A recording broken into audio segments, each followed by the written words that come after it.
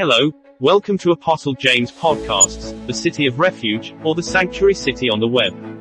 In this episode, Apostle James, the Lord's brother, transfiguring the world by the word of God, and bringing joy to the faces of many, says to you, don't shy away from public prayers. Twice, Jesus did it on the way to Lazarus' tomb, to raise him from the dead. John 11:35-38. In fact, it was always his life to pray publicly, whether to feed the multitude or cast out demons. The Holy Ghost charges us by Apostle Paul, in 1 Timothy 2:8, I will therefore that men pray everywhere, lifting up holy hands, without wrath and doubting. Apostle Jude says, in Jude 1:20, but ye, beloved, building up yourselves on your most holy faith, praying in the Holy Ghost. This year, by the power of your public prayers, even to the hearing of the prisoners of this world, God will put the lives of the friends of your enemies into your hand and make them your servants publicly. Paul and Silas preached themselves into prison publicly, Acts 16:16-24, and also prayed themselves out publicly by causing divine commotion in the prison. Acts 16:25 and 26 tell us, and at midnight Paul and Silas prayed, and sang praises unto God, and the prisoners heard them. And suddenly there was a great earthquake, so that the foundations of the prison were shaken, and immediately all the doors were opened, and every one's bands were loosed. The prisoners heard them. I like that. Let the prisoners hear you. And you know who they are, the prisoners.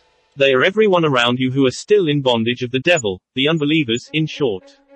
Public preaching riled the unbelievers and occult world of power against Paul and Silas, and caused them trouble.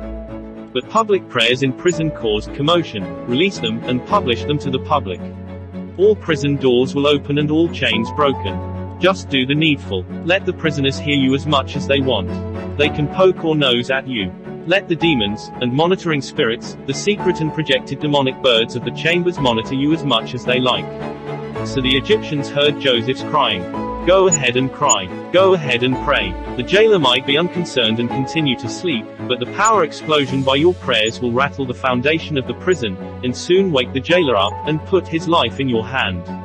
By your prayers this year, God will put the friends of your enemies, all human and spiritual dominions, principalities and powers, into your hand and make them your servants. Of course, they were all created by the Lord and for the Lord's pleasure.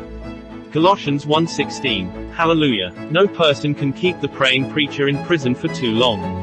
In a short while, the chains shall be broken and all prison doors opened. God will do them publicly because you are not ashamed to preach and pray publicly. Nothing more powerful than prayers. Let it be reignited. The world will come to their knees for you this 2022.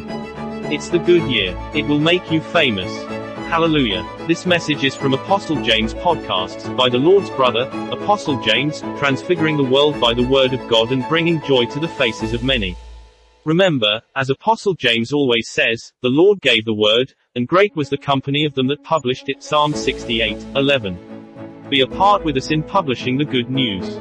Share this message with your friends. God bless you. See you next time.